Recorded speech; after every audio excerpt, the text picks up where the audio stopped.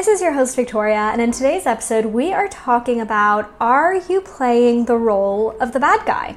If you think about the movie of your life, which role are you playing? If you've been following this little mini-series on the drama triangle, then you'll know that last week we went through the position of the victim. The week before we talked about the position of the rescuer, and this week we're going through the role of the persecutor, aka the bad guy. As usual, I would love to know where in the world you are and what you're doing as you listen to this episode, so take a quick picture of where you're at right now and tag me on Instagram at Victoria Sardane. I would love to see. I really hope you enjoy this episode, guys, and let me know what you think. Welcome to the Victoria Sardane podcast, where you'll discover actionable tools, tips, and tricks, as well as inspiring conversations to support you to change your own reality. We all have immense personal power within us. We all have the ability to be the person we look up to the most and take charge of our lives and our future. Sometimes we just need a little insight, a little change of perspective, and a friendly nudge to take the step. Are you ready?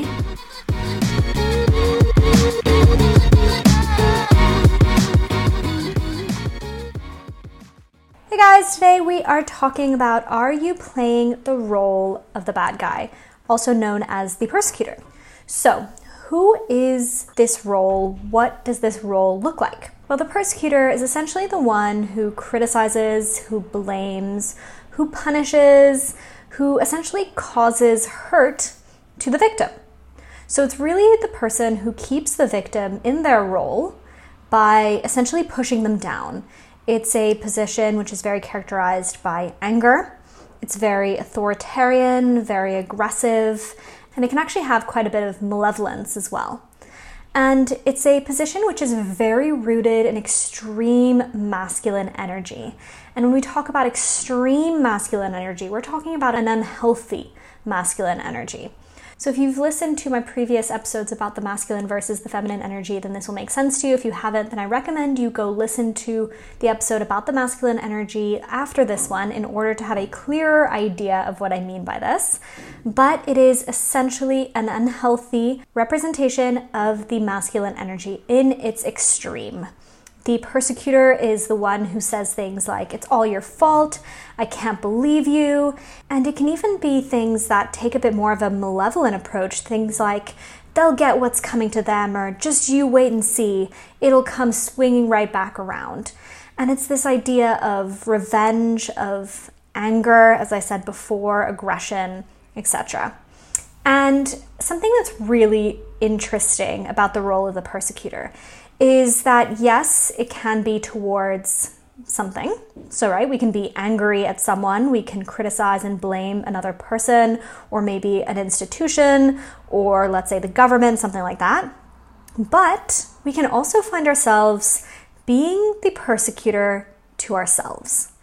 And this is a position that I found myself in quite a lot. It's something that resonates with me a lot. If you have listened to the episode of The Victim, which I posted last week, I mentioned how I found myself previously in the role of the victim a lot, and actually who I was a victim to was myself. So I was not only playing the role of the victim, but I was also playing the role of the persecutor. This is something that I also see in a lot of my clients, and as I go through it in more detail in this episode, I'm sure it might resonate with many of you as well. So let's go through two different examples of the role of the persecutor to get a better idea of what this really looks like. So for me personally, as I said, I was actually playing the persecutor to myself at one point. I was in a position where I was taking my fitness and health regimen to the absolute extreme. I had placed a lot of strict rules on myself, on what I was allowed to do, what I wasn't allowed to do, and I felt really angry at myself for not getting the physical outcome that I was working towards. So I had a really specific aesthetic goal. I was working really, really hard towards it. I felt like I was following everything to the T in terms of meal plan and macro tracking and workouts and all of that. And I was angry because I didn't feel like I was getting the results. And who I was angry at was myself. So it was really my mind against my body. My body was the victim, and my mind was the persecutor. So I was telling myself, wow, you're weak. Why aren't you reacting this way? Why aren't you doing it right? Why aren't you following this? And it was extreme anger to myself. And at the same time, as I said, I was also in the position of the victim, because I was also thinking, I try so hard and it's never enough and I can just never get there and it's too much.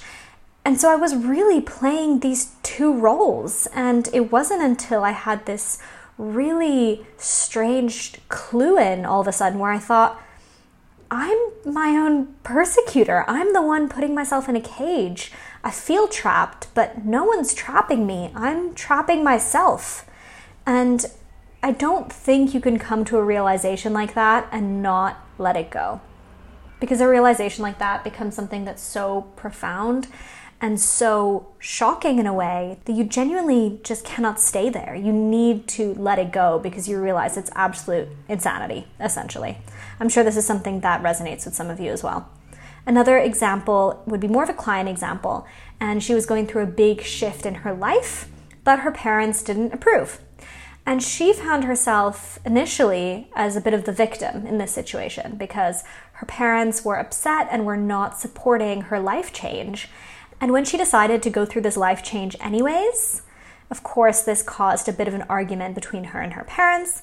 And where she was initially in the position of the victim, she actually flipped into the position of the persecutor, getting really angry at her parents, being very aggressive, saying rude things to them in order to, in a way, kind of get back at them for having placed her previously in the position of the victim. So you might start noticing a bit of a pattern here between the victim and the persecutor and how easy it is to slip from one to the other. And we're going to go through that a little bit more in depth in a second. First, let's look at why someone would take the role of the persecutor, right? The persecutor, as I said before, is essentially the kind of quote-unquote bad guy. And one of the key principles that we all need to live by, especially when we're talking about life coaching, is this idea that we're all doing the best we can at any given moment, given our current knowledge and resources.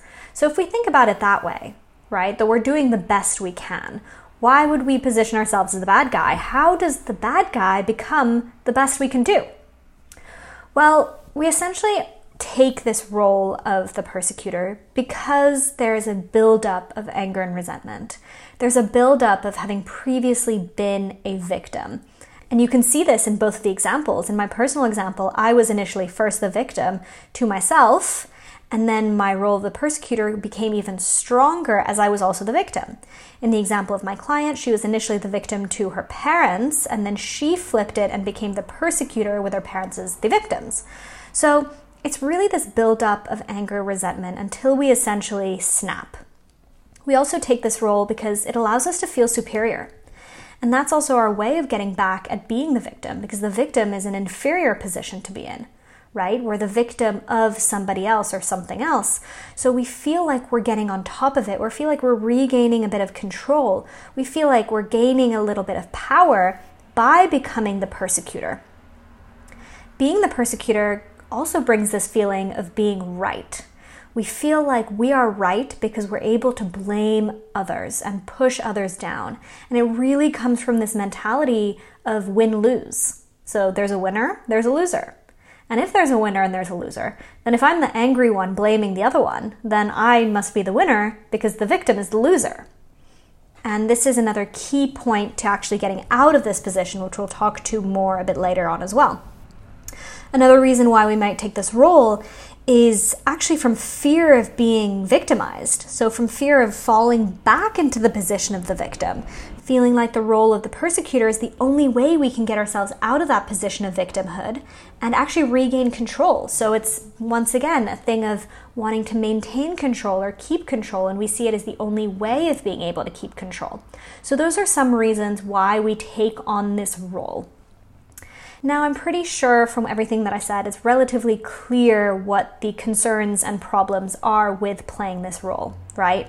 But let's explain them a little bit more explicitly. So the persecutor is a position that is very problem-focused.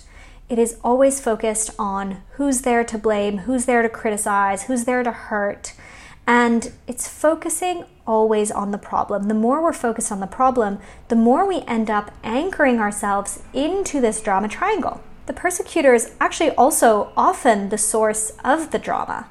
And The drama triangle can really begin either with somebody who's playing the role of the victim or somebody who's playing the role of the persecutor. But since the role of the victim necessitates a persecutor, then the persecutor really anchors in, as I said before, this drama triangle in general. And of course, we can also imagine that this role has a huge impact on relationships. So of course, nobody likes the quote-unquote bad guy, and we can find ourselves really damaging relationships and essentially damaging ourselves and our future and the health of our future relationships. And one last place in which this can really cause a concern is actually it can really play a big role in decreasing our self-esteem. And it sounds a bit counterintuitive because we play this role in order to feel superior, in order to feel like we're right, in order to feed the ego. But in the long run, as I said before, no one likes the bad guy, not even you. So if you're playing this role and you clue in after a while that you've been mean to somebody, that you've maybe shouted at somebody, that you've been angry, that you've criticized, that you've blamed, that you've punished, you won't feel good about yourself for having played that role either. And that can really make you question your own self-worth. So those are some of the big dangers and concerns with being the persecutor. So what can we do about this? Well, we can move from being the persecutor to the challenger. The persecutor is the one who blames, and the challenger is the one who embodies assertiveness. And the challenger is the one who encourages others to take action. So there's a few mindset shifts that we really need to take on board in order to be able to move from the position of the persecutor to the position of the challenger. As I said in previous episodes, every role within the drama triangle is based on lies, is based on ego, is based on power, and is based on win-lose. So the second we become aware of it and we realize we want to get out of the triangle and we decide to embody vulnerability and honesty and openness with ourselves and with others, we're already taking a huge step forward. So one big mindset shift is taking responsibility. As I said, the persecutor is focused on criticizing and blaming others. But when the persecutor is able to realize that they also hold a share of responsibility in the situation, all of a sudden it no longer becomes all the victim's fault. Right? So the victim might have played a role, but the persecutor played a role as well, because any conflict between two takes two. So an example would be, let's say, a persecutor who was previously a victim in a bad relationship, and their significant other was always rude to them, was never respecting them, and this built up over time. This built up anger and resentment within the position of the victim at the time until they snap and become the persecutor. And of course, that person's significant other plays a big part of responsibility. But when the persecutor can sit down and think, well, what part of responsibility do I play? They might realize that, you know what, they didn't say anything. They didn't say anything when they felt disrespected, or when they didn't feel loved, or when they didn't feel like they were getting what they needed out of the relationship.